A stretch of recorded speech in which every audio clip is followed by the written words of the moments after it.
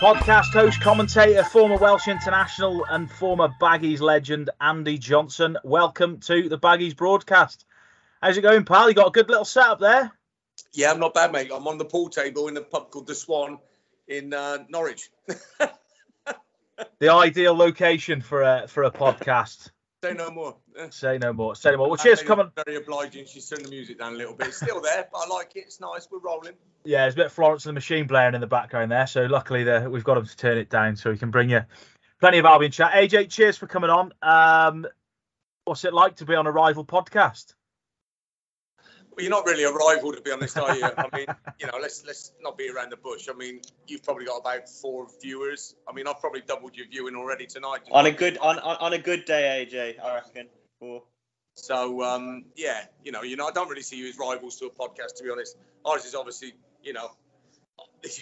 look, we've got a studio with recording, materials. You're obviously sat in your bedrooms, probably, and I'm in a pub in Norwich. So, difference in budgets. We're National League, aren't we? National League North. Come on, difference in budgets. Well, yeah, yours is bigger than ours, probably. Anyway, cheers for coming on, mate. We're going to go right back through you. Well, we're going to briefly touch on your sort of how you came to Albion and how your Albion career went, what happened after, and obviously you're still massively involved with the club and really well loved at the club. So we'll start. I'll start with the first half, and Lewis will be in with the second half of the question. So just on your journey from football, as you know, I've heard you on podcasts before, but right in thinking sort of when you were growing up as a youngster, it was rugby as well as football. Yeah, when I was a kid at school, I had to make a choice to play rugby or football. Basically, I got picked for Bristol Boys football and Bristol Boys rugby, and they both played on a Saturday morning, so I had to make a decision, and I picked football because my dad and my brother liked it, really, because I actually preferred rugby, which, having seen my career now, you probably realise I played football the way I did. What was it? Okay, do you reckon you could have made it as a rugby player if you played at that level? Yeah, probably, yeah. Yeah, probably. I mean, I really enjoyed it. Well, I really enjoyed all sports, to be honest, apart from cricket. I wasn't a massive fan on cricket. I can't imagine they'd have much patience in the field, to be honest. No, cricket. It was the dressed in white thing that I didn't like too much. I mean, plus, I got banned from playing at school for locking little Lee Giles in the box, where he kept all the equipment. So I never used to get much practice at that. But yeah, it was, I was quite all rounder really with sport. But yeah, rugby and football were my main two. Yeah. What? So when it come to that decision, was it tough for you to make, even though it was what your dad and your brother sort of were into, or? To be honest, I was about 11, so not really. No. It worked out all right as well. You know what I mean? So it was probably the right choice to make. Yeah. Was rugby? Sorry, Johnny, AJ. Was rugby big on the curriculum then down there? Then would that be? Oh, Bristol. Yeah. Bristol. Our school never had a football team. We just didn't play football. We had a rugby team, and I played football for like a local team on the Saturday. But yeah, our school only played rugby. Really, I mean, we never had a football team. Yeah, interesting. And then you obviously went on Norwich, Forest. I believe Norwich is where you first come across your first West Brom gaffer, Megson. Yeah, Mego, yeah. Well, I'm back here now. I'm trying to find him. He owes me a £5. So no, it was a fantastic. I mean, I started travelling up to Norwich when I was the age of about 12, something like that, and I used to travel every weekend from Bristol, leave school on a Friday, get on the train, and I mean, the first time I did it, 12 years old, I'd never been out of Bristol before, and my mum had packed me a suitcase. You'd have thought I was going away for a month. And I come off the train on Paddington Street Station, and it was rush hour in London. I've never been to London before, and I've now got to cross the Underground on my own, and I'm 12 years old with a case I can hardly carry. It's probably something that wouldn't happen nowadays. But it was great, and I soon learned that I could sneak most of the way and just paid £1 over the Underground, and I caught the expenses most weeks. So it was, I was earning pretty good dough even back then. Doesn't surprise me in the slightest, that, AJ. So from there, when you'd done well at Norwich, what was it like? Obviously Gary Megson brought you to West Brom, but what was you like? Did you get on with him because was he a player still at Norwich when you were sort of coming through? I think we signed him from Everton. Or it might be Man City.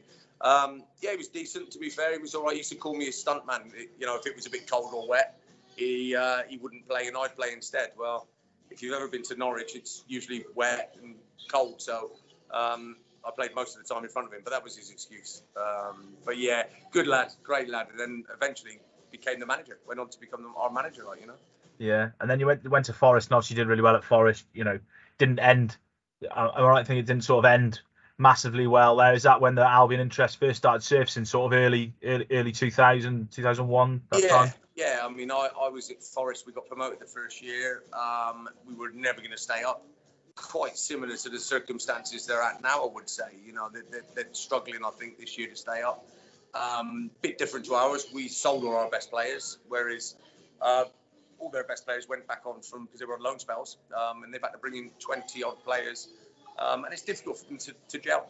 You know, such a huge amount of signings to gel on and off the pitch. And we were very similar, you know, and we struggled. We got relegated. And like I said, I was there for 4 years, and then Paul Hart took over. And for some reason, me and him never saw eye to eye. And he walked in, and the first day said, "You'll never play for this club again." I was captain at the time, and I went, "Okay, no problem. Then let me go on a free." And he said, "No, we're not going to do that." Which they did. You know, if you know me, you know my character. I got my free transfer to come the end. But yeah, it was a horrible way to leave. But you know, I was still young, and I still had a lot of football to play. Then Mego phoned me. Well, it was Frank Burrows, actually, bless him, that phoned me up. I thought it was a dirty phone call for a bit because he's very broad Scottish. And he's like, "Hello." And I was like, "Who's this?" and he said, "Oh, Gary wants to talk to you." And Mego said, "Come and play for me." And I said, "No." He said, "Well, come down and have a chat." So I went down and had a chat. And he sold the dream, if you like. He sold what he was trying to do at the football club and everything. And I bought into it. And I always remember when we got promoted, we were champions and we needed a point. And our last game was against West Brom, and Marlon Harewood scored the goal that got us the point. And then we were champions that year. And I just remember the atmosphere inside the stadium was electric. And I thought, yeah, I'll tell you what, I wouldn't mind coming down here and playing for these fans, you know. And yeah, what a choice I made. I mean, it was incredible. Yeah, when you went in there, I believe it was quite a different looking West Brom in terms of on the pitch and off the pitch than what it is now. It wasn't even a training ground back then, was there, AJ? No, we didn't. No, we never trained. We just turned up at the ground every day, and then it was, let's try and find somewhere. If we never found anywhere to train, we used to go running down. I think it's called Mousehold, down by the crematorium down there around the lake and back up, and that was our training. Sometimes we train on Dogship Park. We used to call it Dogship Park, you know, or Jurassic Park. That was opposite, which is where the academy is now. That was next to the power station, and you know, when it was raining, you could hear all the electrics cracking and stuff like that. It was quite different to how it is now. Yeah, definitely. Yeah. When you went in there, what did Gary Megson tell you that the dream was? You know, they'd survived on well, not the last day, but late on in the season. I think it might have been the last day of the previous year. You know, obviously went and got promoted, but when you went in there, I'm sure you weren't thinking in your head, "Oh, I'm going to be in the Premier League next season with West Brom." Well, what was the goal? Well, I kind of did, and I didn't. You know, I didn't quite know what to expect, but you know, I knew Mego and I knew his character, and when he sets his mind to something, he was, you know, he succeed generally. So when he was talking to me about what his plans were, I bought into it, and I believed what he was telling me was to be done. You know, and I did. You know, I had a contract, and I had a clause in there to say that if we got promoted into the Premier League, it was torn up, and so I did actually believe and bought into what he was saying. Like, you know, so. Yeah. It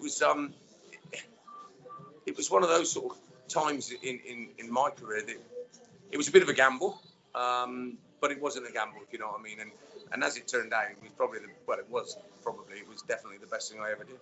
Yeah, Albion fans will pull me up. It wasn't the previous season they stayed up. It was the season before that. They got in the playoffs the year before you went there. Lads, AJ, I was you mentioned the gaffer at your previous club before you left for the Albion, and came in, and just in football, you know, you don't see eye to eye. Within a minute, it's like, "You'll never play for me. You'll never play to us." I think some fans might be surprised to hear that, you know, in professional game, just how managers make a split decision like that despite not seeing you. I mean, well, it happens. I mean, Paul Hart was part of the academy at Forest, so he had seen me. He knew of me. You know, I don't think I slept with his missus or his daughter or anything like that. So I'm not sure it was, you know, it was any of those sort of things. But we just didn't get on, and it happens now even in football. You know, it happens not just in football, in every walk of life. You know, you get a new boss comes in and you just don't fancy it. Yeah. You know, and to be fair, most of them will try and keep you but at least Paul Hart had the decency to come and tell me you're never playing for the club, go and find yourself something else. And that's what players want, I think, nowadays. It's just Honesty. the honesty. Yeah. I mean, it's brutal honesty, don't get me wrong, but, honesty all the same, and that's the sort of thing you want.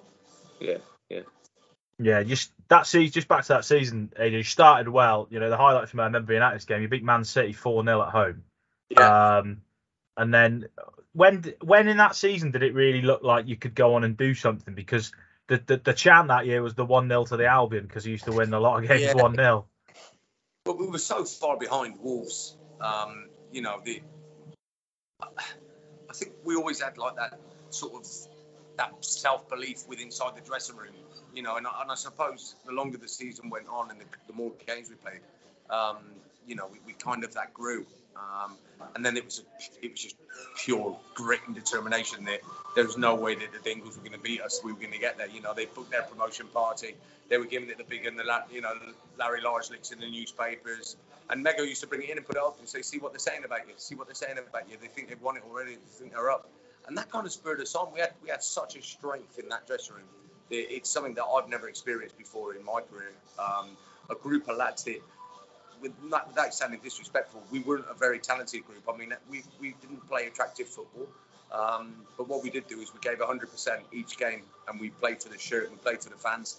And we achieved something that I don't think will ever be emulated, to be honest with you. Not with a group of lads like that. I mean, it was just something so special. Yeah. I believe when you went 1-0 up, Nexon wouldn't let you sort of maraud forward and stay back. Yeah, tin hats, dig the trench and soak it up like a sponge. That was it. Yeah, I mean, it must have been horrendous to watch. I mean, it was horrendous to play in sometimes, but it worked, and the fans had bragging rights and they went home happy because we kept winning. All right, it was, Tony Mowbray for me was the best football I've ever seen at the Albion.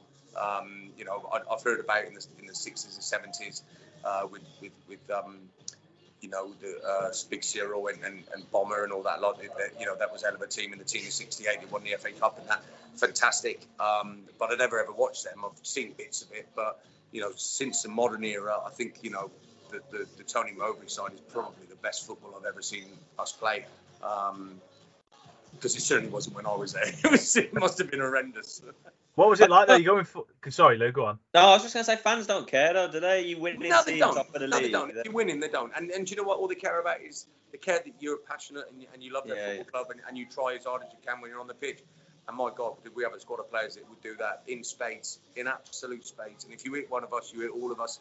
And, when we put that shirt on, we went out there to play for our football club. Yeah. It was ours, and I say it now, and I've said it before, that season wasn't just about the players on the pitch, it was about the supporters as well. They had just as much to play in that promotion season as all the players, all the staff, the tea lady, Mo, Dave, the kit man, Bamba, everybody. It was a real collective effort from absolutely everybody within the club and from outside the club. Without that one, and you're only as strong as your weakest link, aren't you? I guess. And I know it's a classic, but we were strong all over the place. The whole, it was ours. The West Midlands was ours that year. Yeah, what was it like? You're in the middle of the park. You've got three-man mountains in Darren Moore, Phil Gilchrist, Lara Sigurdsson one side of you. Then you've got goal scorers like Jason Ross. I know Jason Ross got injured, but Scott Dobie found the net that season. Danny Dichio found the net that season. You must have known that you'll get goals, and you must have known that you're not going to concede them either. Well, like you said, we had goal scorers, but we had animals at the back. I mean, Moro and Gilly and Laris were horrendous football players. They could hardly kick a ball between them. And if you had a bad game, we used to say you'd had a sick Gilmore. But yeah, I mean, I'll tell you a funny story. Once we used to train on the pitch on a Friday, and the gaffer said, right, put the ball down on the halfway line on the kick-off spot. And he said to Moore, right, kick it over Neil Clement's head in left back. And he couldn't do it. He tried it about 3 times. And mate, in the end, we were just falling about laughing. He had to kick it out of his hands or something like that. But he wasn't there to put 70-yard breaking balls in. That's the modern-day football, and we weren't modern-day footballers back then. But like I said, every single one of us brought something to that team. And without that person, we couldn't have gone on to do what we did. Yeah. Just, you mentioned Neil Clement there. He was a sort of favourite of mine in that season when I first started watching Albion. What was he like to play with? Always, he had a cultured left foot. He could play centre half or left back and scored some important goals, didn't he? Yeah, good lad. He was a great player, and what a wand of a left foot he had. I mean, it really was that good. And it could hit a ball. Oh, sorry, bloody hell. I mean, he'd hit a ball and it'd stay. You know, he'd hit a free kick. You know, penalties that year. I think we missed 8 penalties, or we had 8 different penalty takers. You know, it was just ridiculous. You know, to think that we could miss that many penalties and still win that many games and still get promoted. It's just crazy. But yeah, Clem was a great player. Great player. Yeah, you also had a good cup run that season. I think you scored up at Sunderland to start it all. And did that help? Because I think you got to the quarterfinals, played Fulham, I think, in the quarterfinals. Yeah, we had a great cup run. You know, we went on and done really well. I'm gonna have to move them because people are playing darts now. I can't hear you. 2 seconds. Come with me. Come with me. Stay there. Right, there you go. I'm outside. Freezing cold. Oh, how's that, pal? Right, I'll go back to that FA Cup question. I will, mate. I can hear you now. Yeah, sounds. That season as well, AJ. You had a great FA Cup run. Started at Sunderland. I think you scored a header. I think in the third round. Did that cup run sort of complement and help with the league run as well? Yeah, I think it did. Yeah, definitely. I like the cup. I like the cup runs. I think they're great. I think they can. I get and understand why. Your bigger teams they don't put much emphasis on it and they play the younger players and stuff like that because there's more important things. But I really think that they can help you a good cup run, and that certainly helped us. We did really well that year. I mean, I even scored in it, so it must have been something special. Yeah, just on another goal that season as well. I think it was that year. Scored a cracker against Birmingham, if I remember rightly. Yeah, that was some. Talk to me about that one. It was a cross. I think that goal's been doing the rounds online recently. I saw a video. Looked like a cracking little dink into the top corner. Yeah. Well, it was kind of one of the. It was an educated cross, I think. Is probably the best way you describe it. I mean, I put it into an area with my left foot. My left foot ain't bad, to be honest. I mean, it ain't a wand, but it certainly ain't too bad at all. Nah. Just moving on. There are moments in that season. Big games. One of them you were remembered for. Well, it wasn't nothing to do with. Well, it was to do with you, but sort of it was remembered for the wrong reasons. The old it was a 20-year anniversary this year. The Battle of Bramall Lane, still talked about to this very day. For younger Albion fans who listen to the Baggies broadcast, the only ever game that was called off for a lack of players, as Sheffield United had players off injured, sent off. Yeah. AJ was at the centre of it with George Santos. When you look back on it, AJ, is it pretty surreal that it actually happened?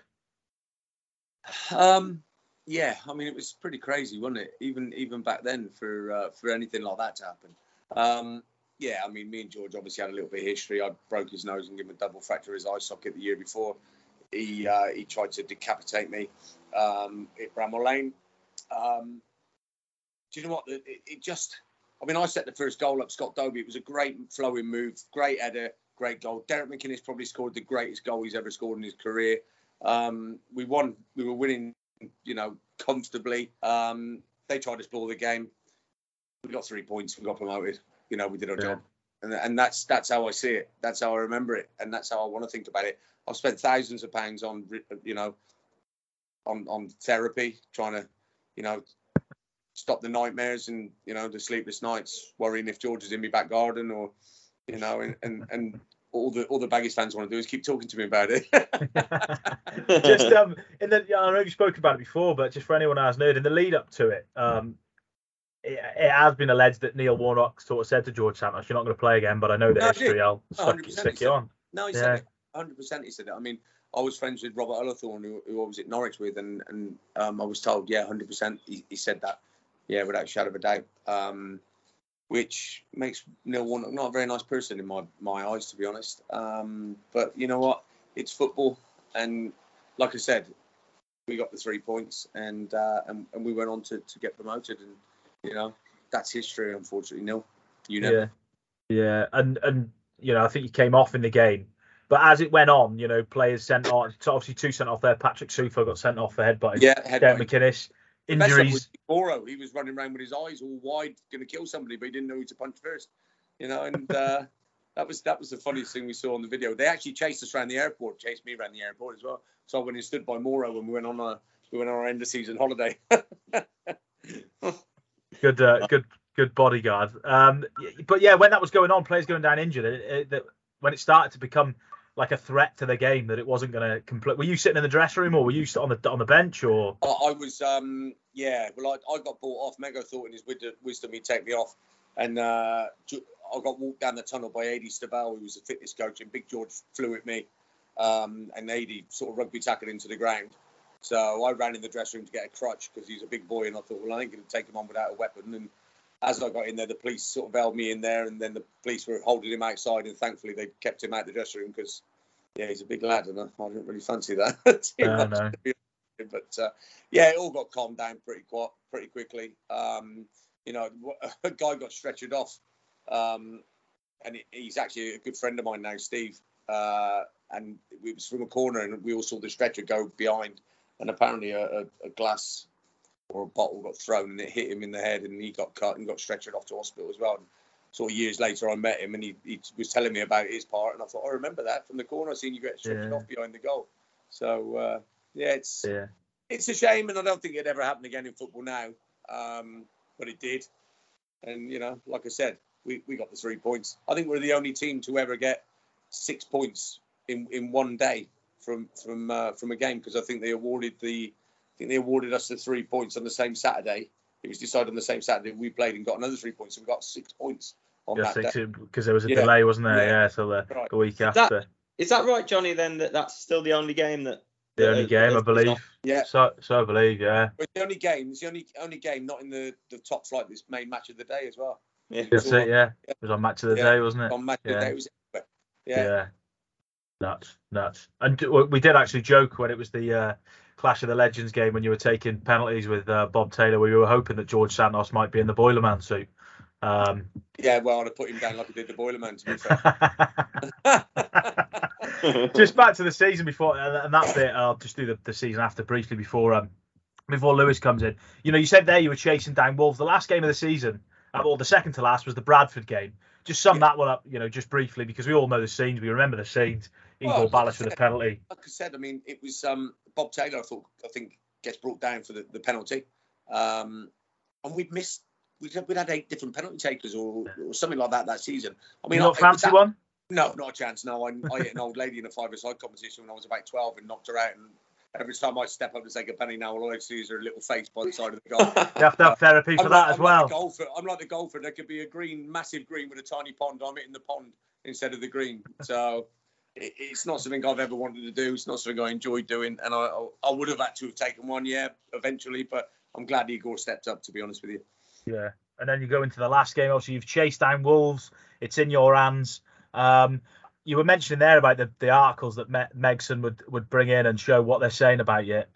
Was there one from, I don't know if this is a wrong memory. Was it one from Clinton Morrison? Because I know Clinton Morrison had said something in the press. Yeah, said something. I think Clinton might have been on Sky getting interviewed or something, and he said something about, do it, don't let them go up, or something like that. And when we played, and Moro said to him in the dressing room, he says, if you want to make the World Cup, you keep yourself quiet today, or something like that. I didn't quite hear it. There was that much going on in the tunnel that day. Yeah. I mean, the roof was coming off the stadium. I mean, it was just something else. Really, really was something else. Yeah, and I was in the ground that day. Albion were never losing. Albion were never not going up that day. When it happened, was it one that you could scarcely believe? Because I believe you didn't even have promotion bonuses in your contracts. No, there was no promotion bonuses. No, because usually there would be something like that, but nobody ever believed it would happen. To be honest with you, it was there was no champagne to celebrate. There was nothing organised. It was just the most surreal thing in the world. I think I went home. I probably bought all the champagne down the pub, ordered the whole Chinese menu from the thing, and there was my mum and dad were there, and I was probably in bed for about 10:30 because I was exhausted, both mentally and physically exhausted. I mean, to win promotion, it's you've got to be consistently the best week in, week out, sort of, Saturday, Tuesday, Saturday, Wednesday, whatever you want to call it. But you've got to continuously do that sort of day in, day out. And that's physically difficult, but mentally, especially in the championship, because it's 2 games a week, 3 games a week, you've got to be mentally prepared for each one of those. And that's tough. That is tough. Yeah. Was was it a case? Do you think, obviously the next season you battled, but you come down? Was the club, even on and off the pitch, not really? It wasn't really prepared to go up to the Premier League. No, it wasn't prepared at all. And that's, we went down and then we yo-yoed. We yo-yoed a couple of times. Then the Great Escape. And then we kind of established ourselves. We'd done it. We'd had the parachute payments. We got the promotion payments. And then all of a sudden we became an established Premier League side up into the point, that we got relegated again, a few years. But we were up there for 5, 6, 7, 8 years, something like that. Yeah. And that's established, and you always know when you're established when beginning of the season, the punters saying, the pundits aren't saying, oh, yeah, they'll go down. They're not mentioning you anymore. And you think, oh, yeah, do you know what? That's because we're a good side. And we were, like I said, Tony Mowbray, I think, is the best football I've ever seen us play. I mean, I remember watching us against Arsenal, and that's when Arsenal were a proper side. Well, they are again now, but they've had a bit of a dip in form over the years. And we played Arsenal off the park. I mean, we played some superb football. I'm really, really superb football. Yeah. Just going back to that season when you went up, I think it was 02-03.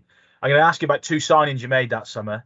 One was Jason Kumas, and the other one was a good mate of yours, Sean Gregan. So we'll start with Gregan. Both very different. Different characters, yeah. Gregan, character, I'm sure you got some stories about him and stories about that sort of team, because the camaraderie must have been fantastic. Well, we played Bolton, and I broke my toe, and we were supposed to be meeting up with Wales, and I said I couldn't go, so the lads were going off to Spain, and I said I ain't going.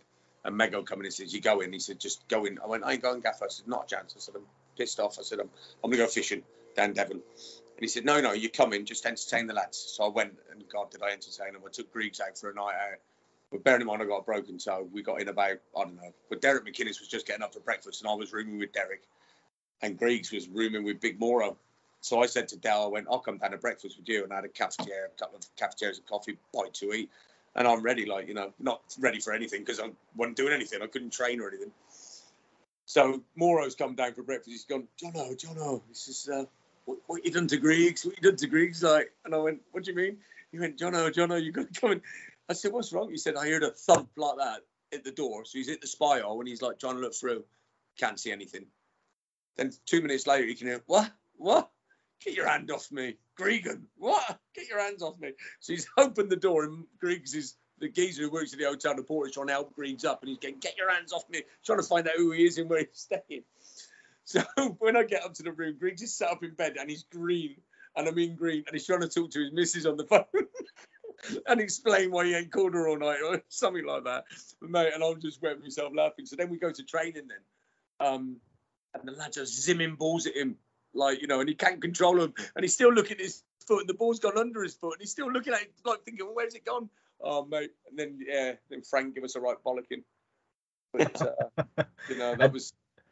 Yeah, contrasting, you signed, but just on Gregan, sorry, when he was there, he was captain, was he good to play alongside, to play great. under? Anyway, again, he was a big character and a real good lad, really, really good. And good player, to be fair to him. Yeah, good player. Probably, I wouldn't call him the Jan Molby of his era, but he couldn't move a lot like Jan. But yeah, he was decent on the ball.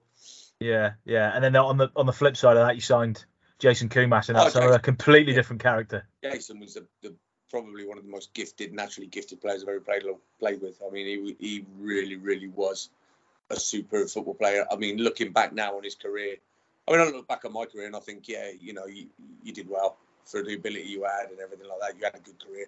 I think Jason could have gone on. He could have played in the top 14. He could have played Champions League football. I mean, he was that good had he applied himself correctly. And I think he'd probably look back with a little bit of regret. Well, he should do because he was that good. He was a talented kid. But look, it takes all sorts. But what a player. What a player. Yeah, he seemed quite a quiet character. How did he get on in that dressing room with the likes of you and Gregan? And he got on all right. He he kept himself to himself. He had a bit of banter. He used to knock about with Joe, the goalkeeper, the number 2. Everybody got on with everybody. That was the beauty of the dressing room. If you didn't get on with anybody, then you kind of got weeded out a little bit. So yeah, everybody got on really, really well with everybody else. Yeah, and just in terms of, he's a character that fascinates a lot of people. There's been articles written about him. People have tried to track him down, and stuff with Kumas, and his career is a bit of an enigma. What do you think? You're finding Osama bin Laden than phoning Kumi. I'll tell you that now. What do you think? That season in particular. I remember the season after, when you went back up, he was sensational in that campaign. Why do you feel he didn't go on to and have that next level? Even Steven Gerrard's talking about him being in his league in terms of being a player.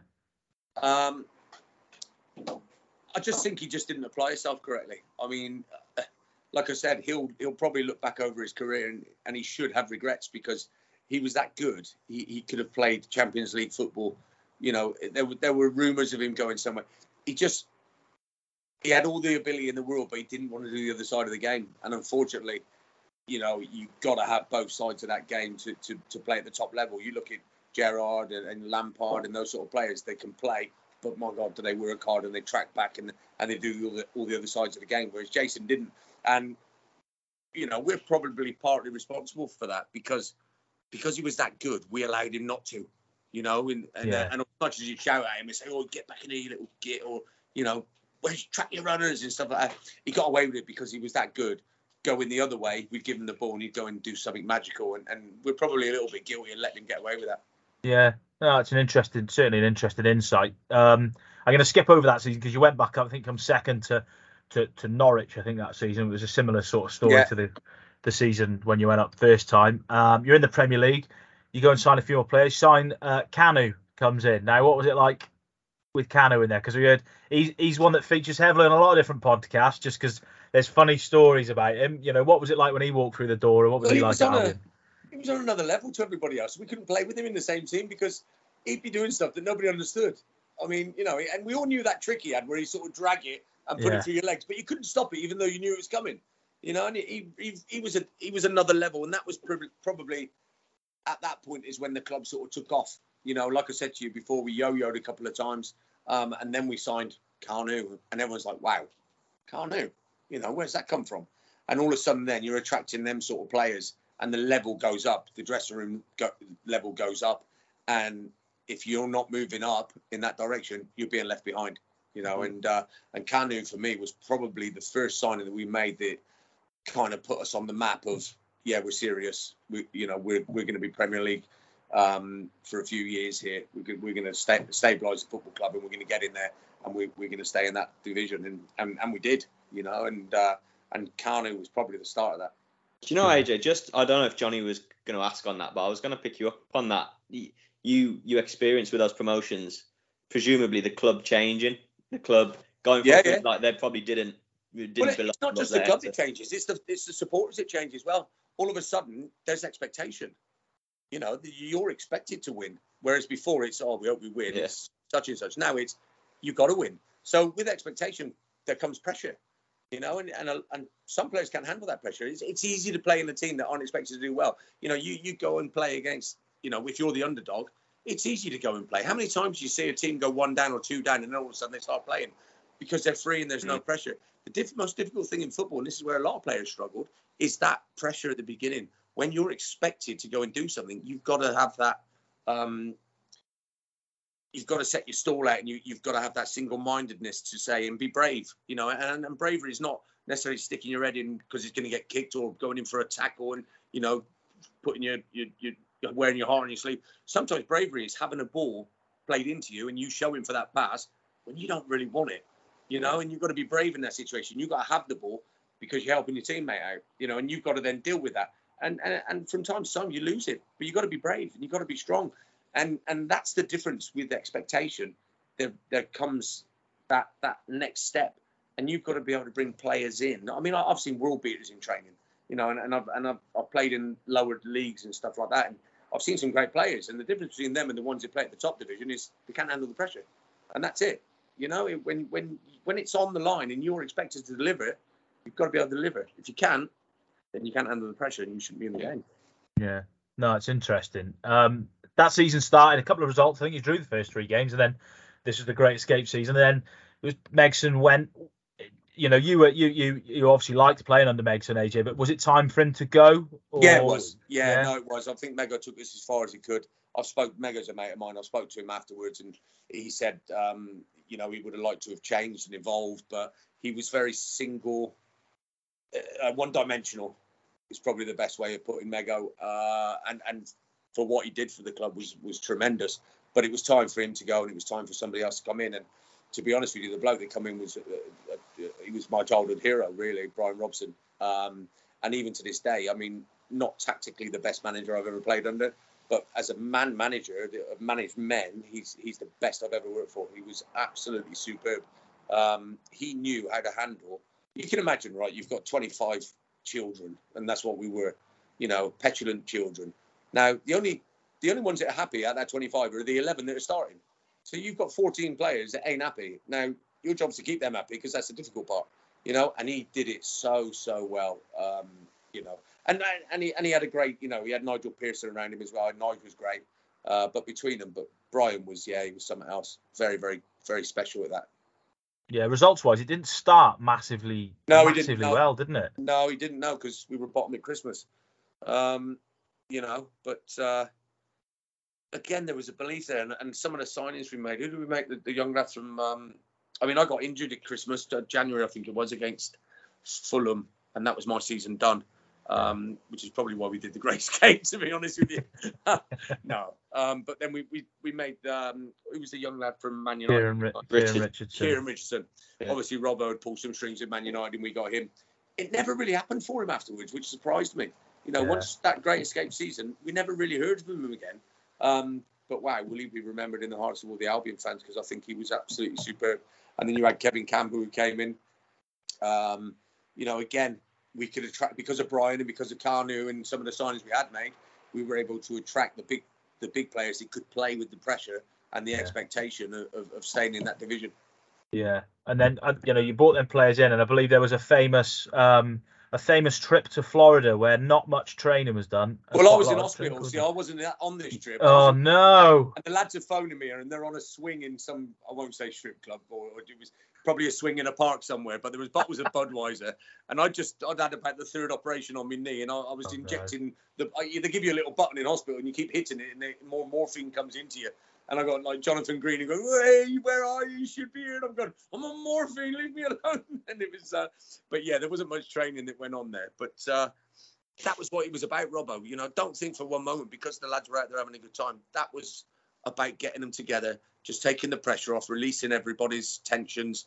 And he would have been talking to them. They'd have had lots of meetings, and they would have gelled and bonded. And they come back, and wow, what a transformation.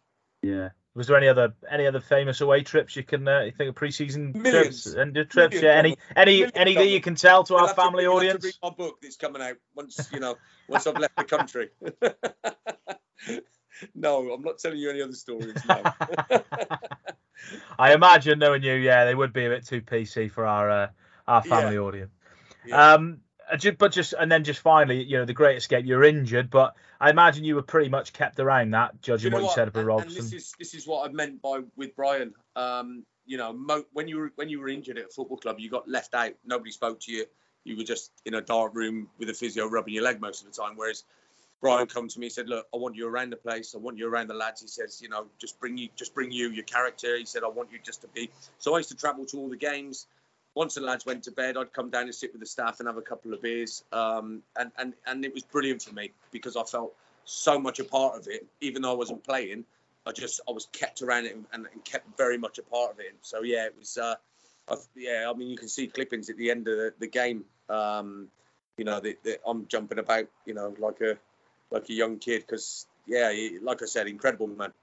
Yeah, a lot of beers that night. One or two. I had a lot of beers that day, I think.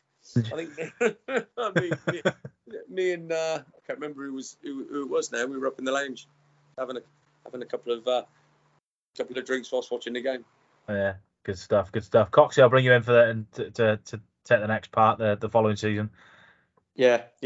Andy, after the highs of the crescendo of how that finished, I'm interested by that summer, and a bit of change, wasn't there? But how do you remember that summer being viewed, from the club side of it, from the player side of it, going again?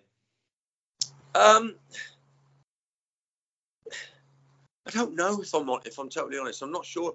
I had mixed emotions because my time was coming to an end at Albion.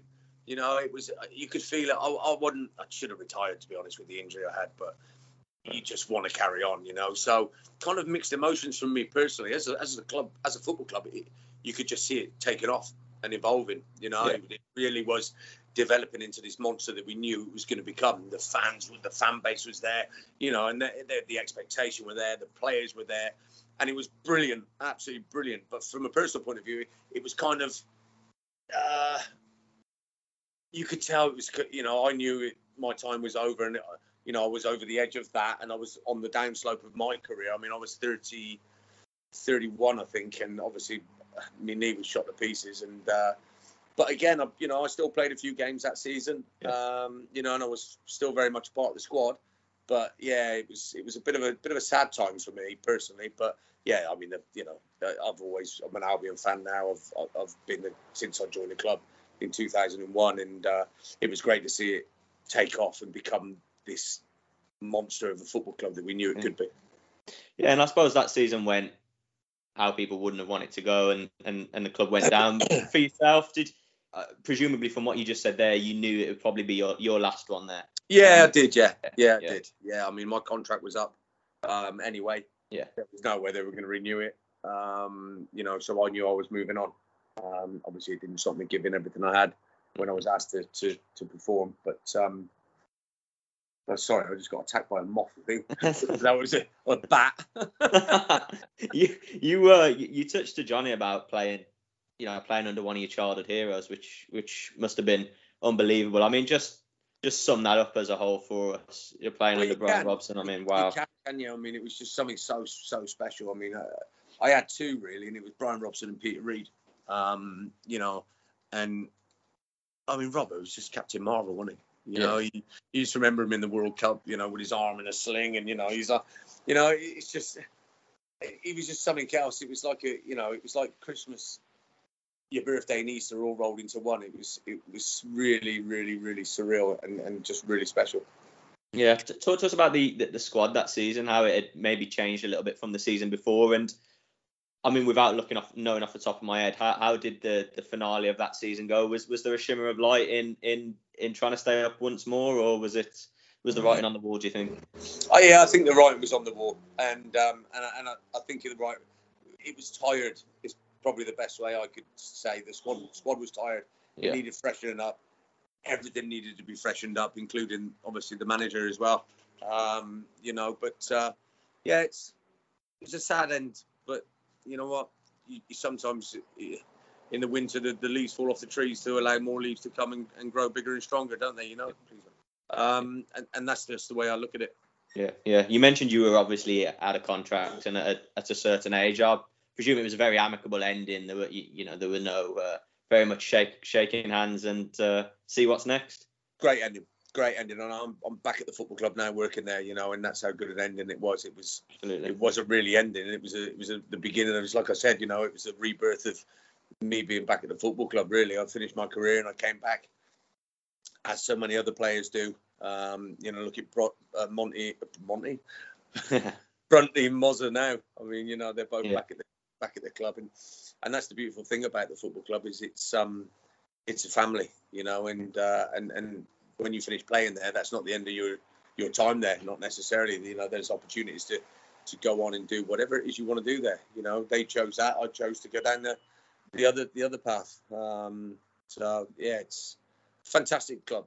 Fantastic. Do you feel fortunate to have that with Albion? Because not many players out there get it, do they? You know, they might get it with their local club. Obviously, it wasn't the club you were. Yeah, I do. I do. It's very precious to me. And I love doing it, and you know, people come up to me now and say, "Oh, I love listening to you on the commentary. You're really passionate." I'm passionate because I'm a fan, you know, and that's the bottom line. You know, it's my club as well now.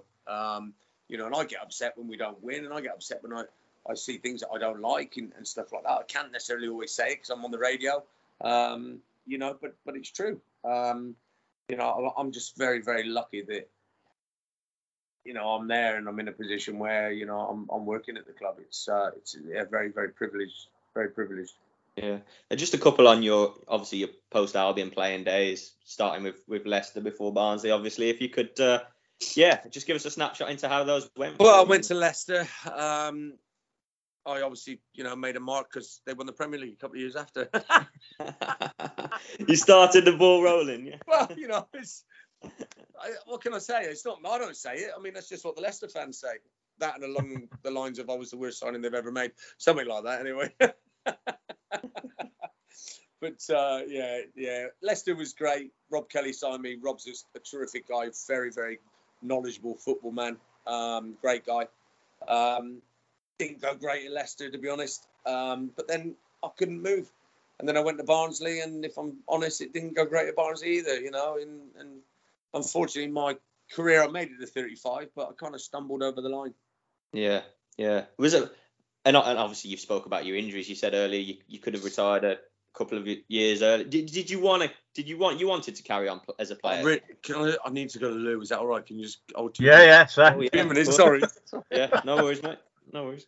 Right, while AJ goes to the toilet and probably after goes and tops his pint up at the bar, we'll bring you an advert. As you know, Baddies Broadcast is brought to you in association kindly with the Kettle and Toaster Man, the graded product specialist. And we're getting towards the festive period now, so you've got to start thinking, well, you're leaving it a bit late now, but you want to start thinking about what you can get your loved ones for Christmas. And I've got a perfect gift here for you, a Lavazza Mini Cafe White brand new coffee machine. I've probably pronounced that wrong. All four, wait for it, just £55. And with that, you get an integrated magnetic induction milk frother, easy to load capsule, and a stop and go button for easy control. You could be having a fantastic, lovely coffee from your new coffee machine on Christmas morning. So head over to the Kettle and Toaster Man for that and a range of products that they offer. And, you could get all your Christmas shopping done in one hit if you want to.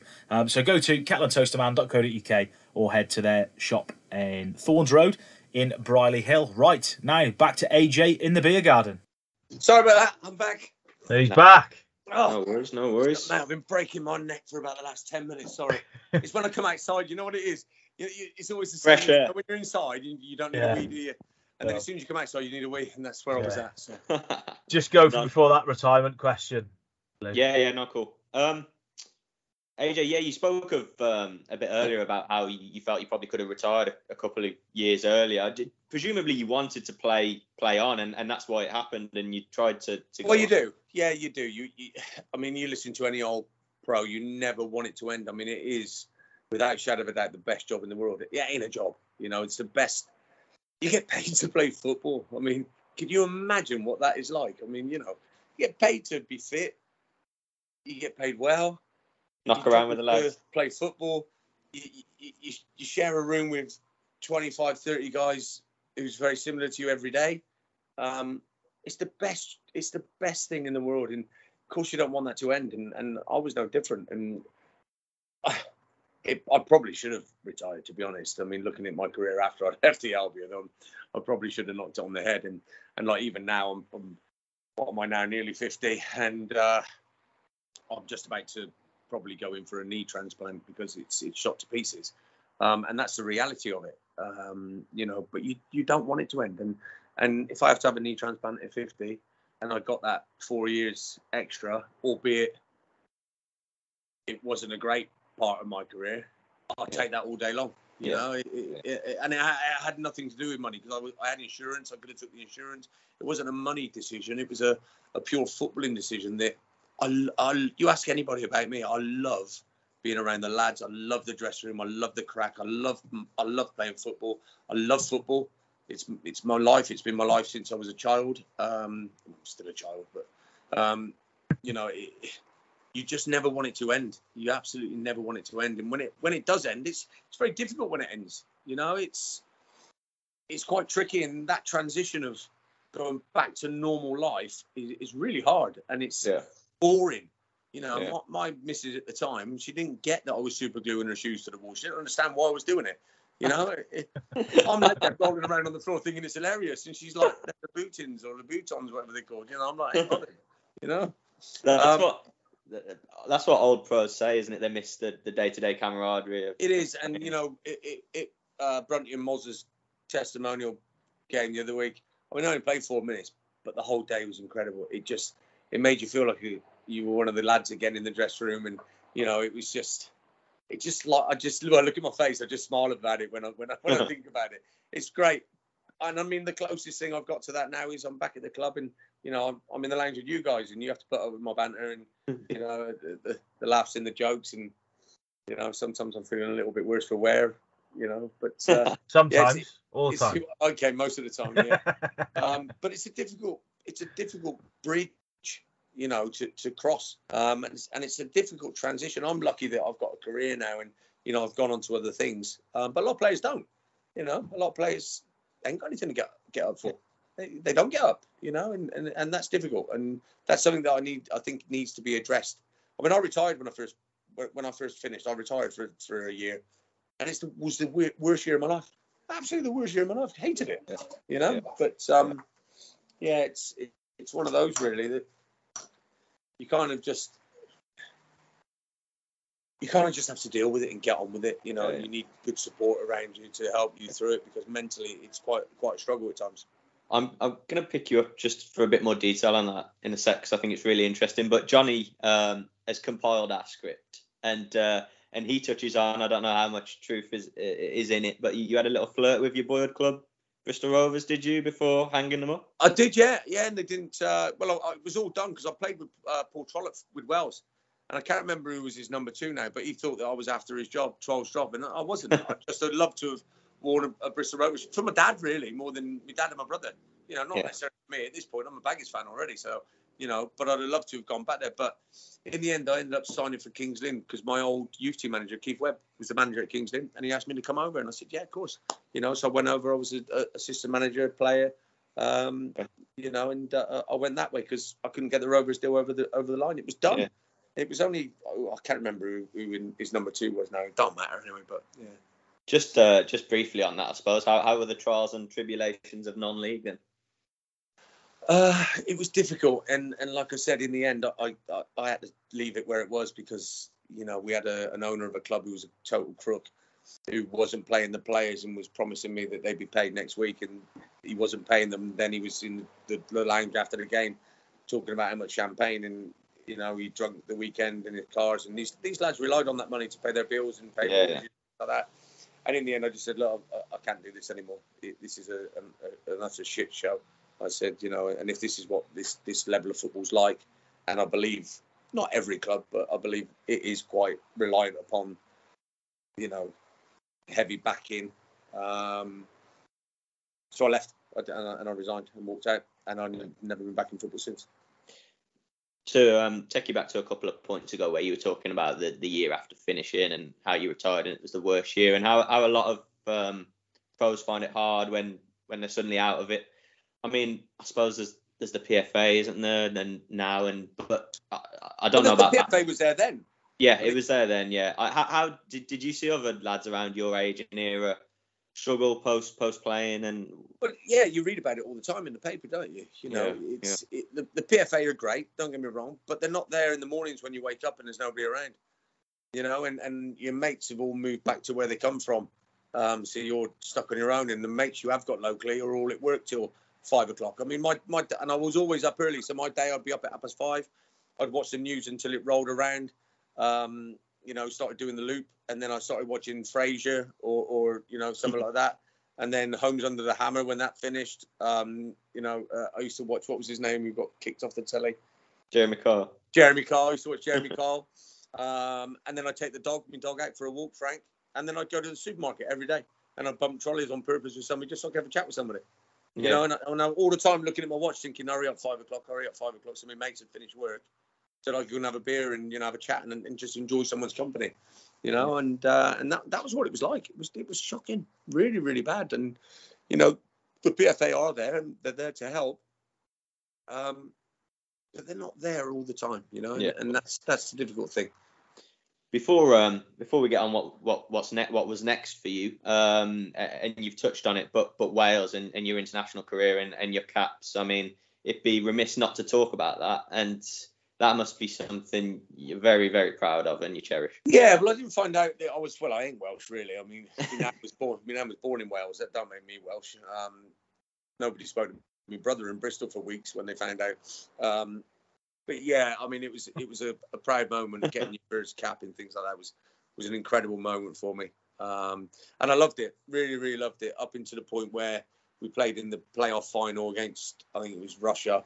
I got man of the match out in Russia, and then I was dropped for the home game.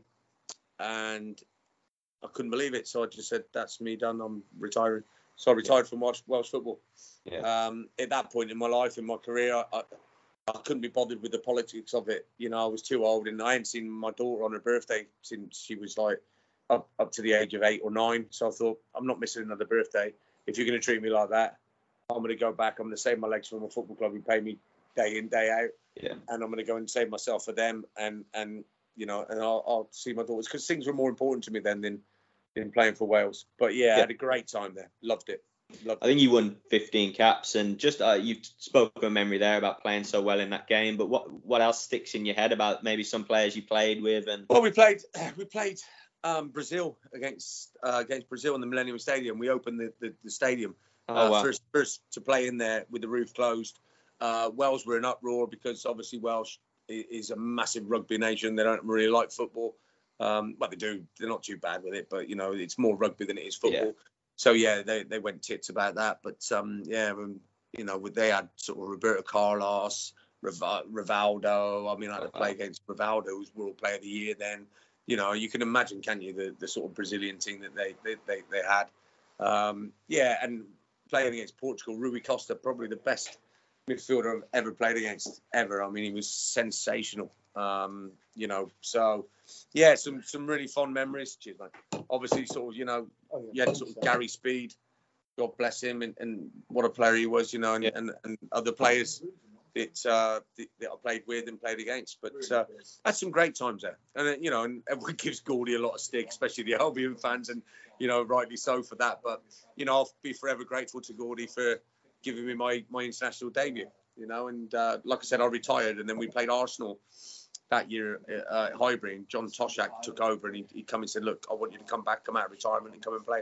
And I said, "John, I've had enough. I don't want it. I don't want to play for Wales anymore." And when we touched on your retirement and how it was a struggle for a bit, but you know, your life went on and you turned to other things. And just talk to us and the supporters through that, AJ, about what was there for you, what you turned to in the. But basically, I went back to school and retrained. Different thing. You know, you have to sort of adapt your life, and I retrained and I worked hard, and it's different. It is different, but you know, now I work, and I love it. You know, I work a lot harder now than I did when I was playing football. I mean, you know, I'm still the same in the mornings, 5:15. I'm first in the office, and you know, and you know, one of the last to leave. You know, and but I love it, and like I said, if you know me, you know that when I go into something, I do it 100% wholeheartedly. There ain't no little bit here, a little bit there. It's everything or nothing, you know. And that's where I am now, and I wouldn't change. My life's probably better now than when I played football. To be honest, I mean, I own my life now. Yeah. In as much as I can do what I want when I want. You know, but at the same time, you know, I love what I do as well. It's different to playing football, but it's great. I absolutely love it. But you'll love that office crack and being around people the same way you love being in the dressing room, wouldn't you? Yeah, it's great. You know, it really is. I mean, we have a laugh. We've got some great lads, and you know, we try and have a good crack when the time's right, and just like football. It's, you know, when the time's right, let's have a laugh and a joke. But when it's time for, you know, let's do the business, you've got to go and do the business. And, you know, there's a time and place for everything.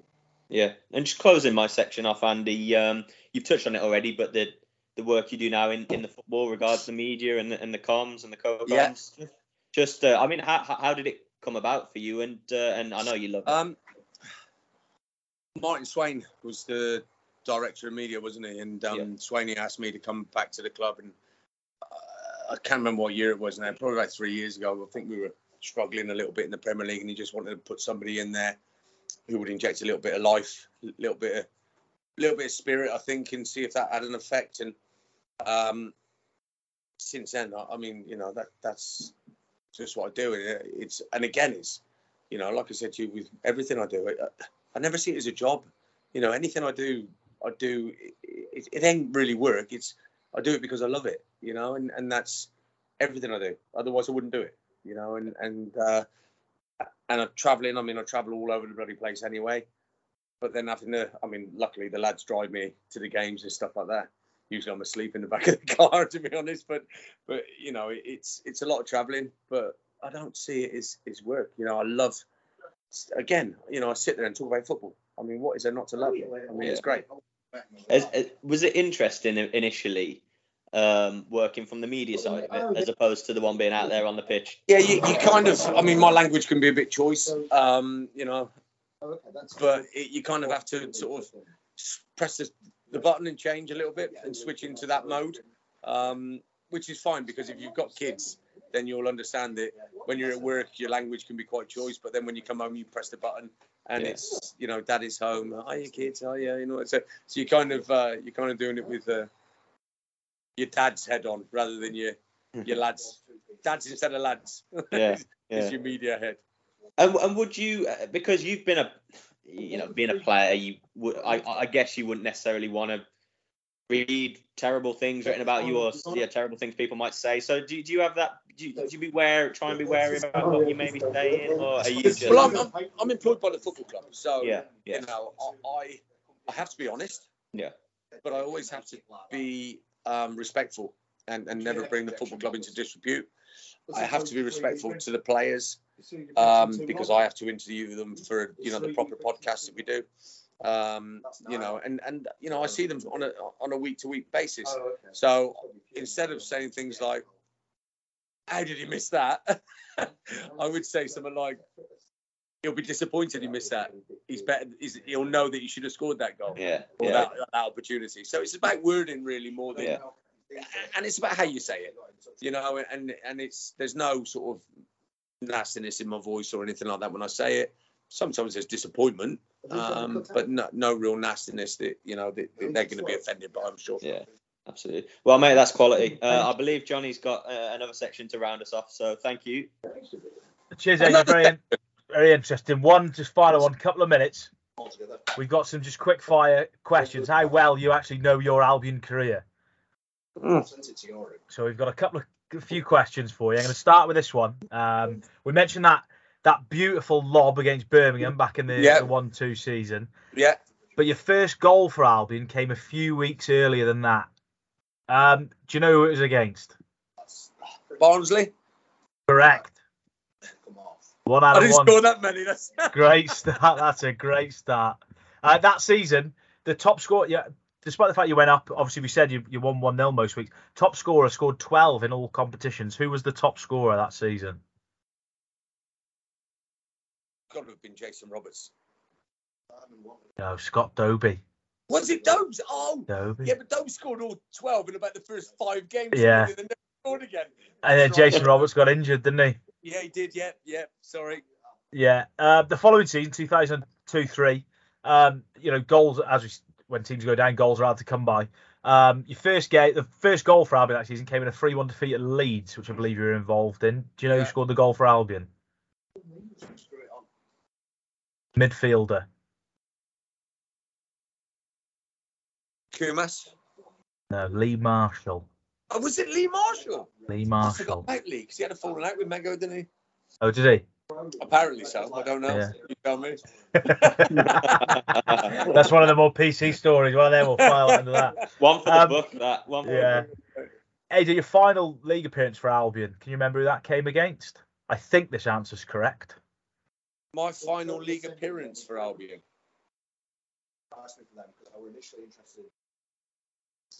Charlton? Newcastle.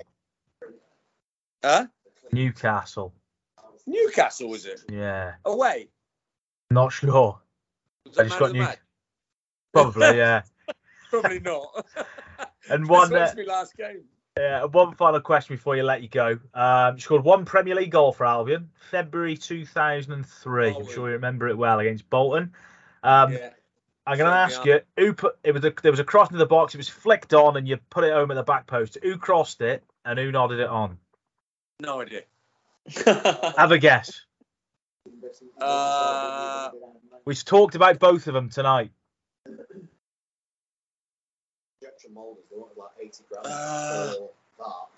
I've got no idea. We've talked about him quite heavily as well.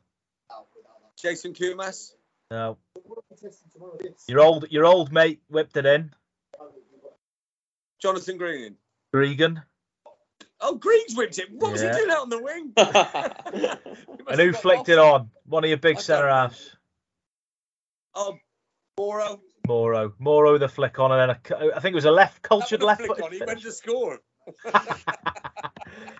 AJ, we've kept you flying. I'm going to ask just this one question. What does West Brom mean to you? You know, you're still affiliated with the club. What does West Brom mean to you? My club. You know, I support the club. I go home and away even if I wasn't working there. It's my football club. It means everything to me. Absolutely everything. Cracking. AJ, we've kept you for a while. Thanks very much for your time. You've been so generous with your time. Great to talk to you. All the best. We'll see you very soon. Thanks, AJ. See you at Reading. Bye. Cheers, AJ. Bye there. Bye-bye.